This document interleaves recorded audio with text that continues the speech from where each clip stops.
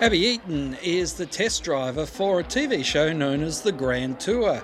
She's also down under in Australia trying her hand at supercars. We'll hear from her today on Inside Motorsport. I hope you'll stay with us. Tony Whitlock sat down with Abby Eaton and Peter Dillman to talk about her career so far. Abby is in Australia and has been covered by numerous media outlets because of her desire to come and drive here. I don't know if it's driving Australia, it's driving these cars is more to the point. So Abby, tell us where and when and how your desire to compete here. It's something that I've always wanted to do ever since I was a little kid. You know, my dad's How little? Probably 6, 7, something like that. Fair while. You know, my dad's raced ever since I was little, so I was at tracks from 2 months of age. But it was just, I think I came home one day and there was some supercars on the TV. And I remember walking past and being like, Dad, what's that? That looks really cool. That looks like a big go-kart, but just a lot faster and moves around. And that's kind of where it all started. And unfortunately in the UK, supercars isn't quite as easy to watch on telly and so on. So you kind of have to find lots of ways on the dark web to watch it properly. But yeah, I think as the years have gone on, you obviously get shown a lot of, exposed to a lot of championships in the UK, but none of them, to me, have the full package that Supercars, has in Australia. And just being here at the weekend at Newcastle is just, it's made its mark. Were you pinching yourself? Am I really here? Am I really here? Yeah, to be honest, watching the start, the noise of the cars and the atmosphere and the fans and, everyone's so friendly. And it's, when you're in the UK, let's say the British touring cars, for example, the show's kind of there, but it's very clinical. Like there isn't any kind of real passion. You feel it's just a business, and that's all it is. Whereas over here, the drivers, the teams, they're all having a bit of fun with it. But when it comes down to it, they're all there to do the business. One of the things that's here is very identifiable is that people mostly wear their colours. Is that, you see that? Yeah, it's in the UK again. It's kind of similar, but certainly in Australia there's more passion behind it.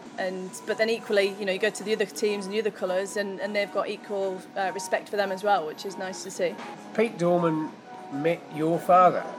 He was on the Grand Tour in Europe earlier in 2018. This is correct, Peter?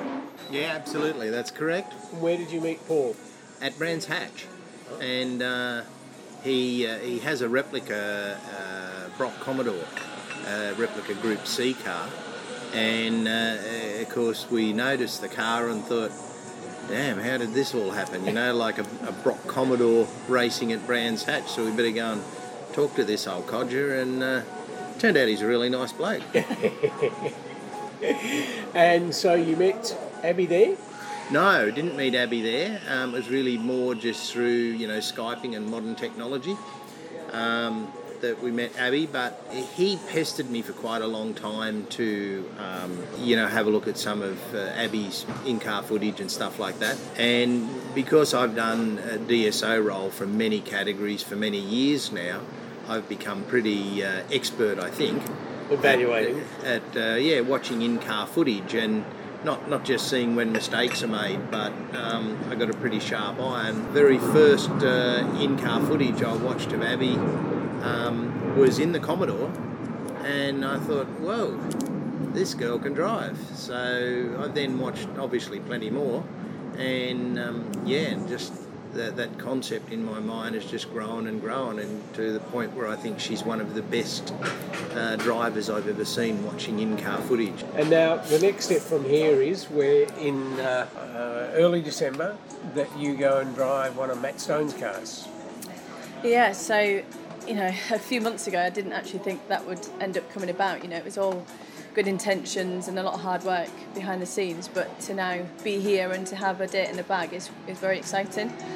I haven't got any kind of false thoughts that it's going to be an easy ride. It's going to be extremely tough to kind of get dialed in and learn the car, but that's the most fun part for me, is to kind of push myself out of my comfort zone to learn what a car needs to do to perform well.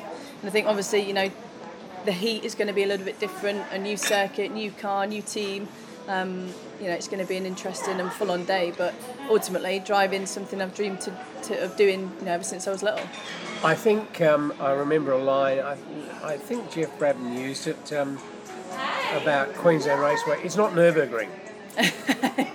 Yeah, it looks fairly straightforward. Yeah.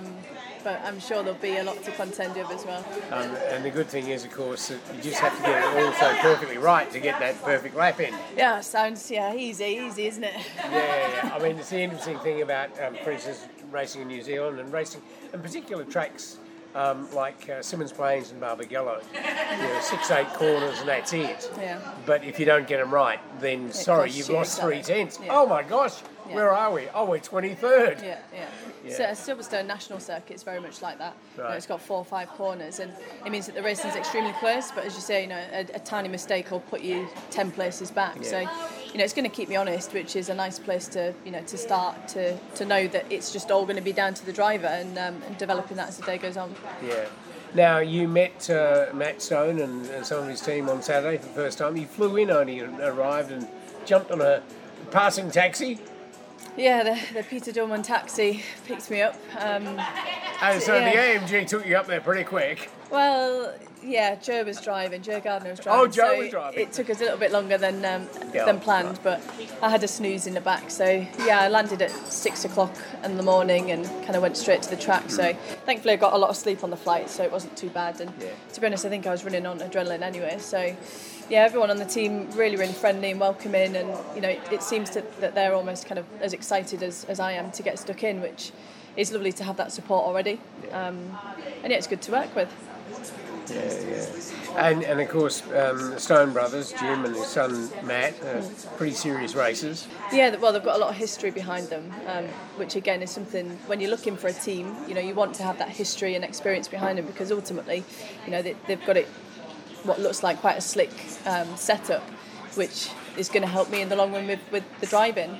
I'll know more on the 11th or after the 11th, but from what I've seen on the weekend at Newcastle, they know what they're doing. It seems as though this particular test has one unique characteristic in that your car is already sign written. Yeah, which is a nice position to be in. I think that's down to the hard work of Peter and Joe back here. I woke up one morning in the UK and the report was out and done. So it's lovely to see that Australian companies are looking to back something a little bit different and supporting the foreigner coming across here to do it. But ultimately I think that I bring something a little bit unique and special. So hopefully my driving will do the talking on the day and they'll be confident and pleased to have invested. Okay. Did you get a chance to talk to Simona at all? No, I didn't end up going to speak to her on the day. Yeah, okay. It'd be worthwhile having a chat to her. Yeah, she lives up in the Gold Coast. Does she? Yeah, I know. That's an excuse to go to the beach then. Yeah, she might have actually bolted back to Switzerland because she does sort of go End back of the there season, I guess, yeah. So you got that test. Have you got something else lined up for next year, or this is all going to be? Back in the UK, the guy that I was racing with this year in the Ferrari, he's looking at probably getting a Lamborghini GT3 car. So I might end up doing a few outings with him in the UK. Is that a domestic series? Yeah, so it'll probably be in a series called GT Cup. Yep. So national series with kind of different classes in it and stuff like that. But just to drive the car, it's going to be a brand spanking new, Lambo GT3. So just to get stuck in and see the difference between that and the Ferrari is going to be quite interesting. Yeah. You've been in a 488? Yeah, 488 challenge car, so not the GT3. Yep. And then the year before I was in the GT3 car. Yeah. So the challenge car threw up, due to its name, some other challenges to kind of get the most out of it. But again, that's been really interesting, just learning how to get the most out of it throughout the year. Yeah. So that's pretty much what I've got lined up. The main focus is just being as prepared as I can be for these tests coming up. Yep. Ultimately, I give everything 100%, and if I wasn't as prepared to do it and it didn't go well, I would never forgive myself. So that's just been the aim for the last few months, really, is preparing for this. All right. Well, we certainly look forward to seeing how it pans out for you. Me too. We'll be watching closely to what happens next. So thanks very much to Abby Eaton and Peter Dorman, talking about her career and possibly in supercars beyond 2018. Fingers crossed.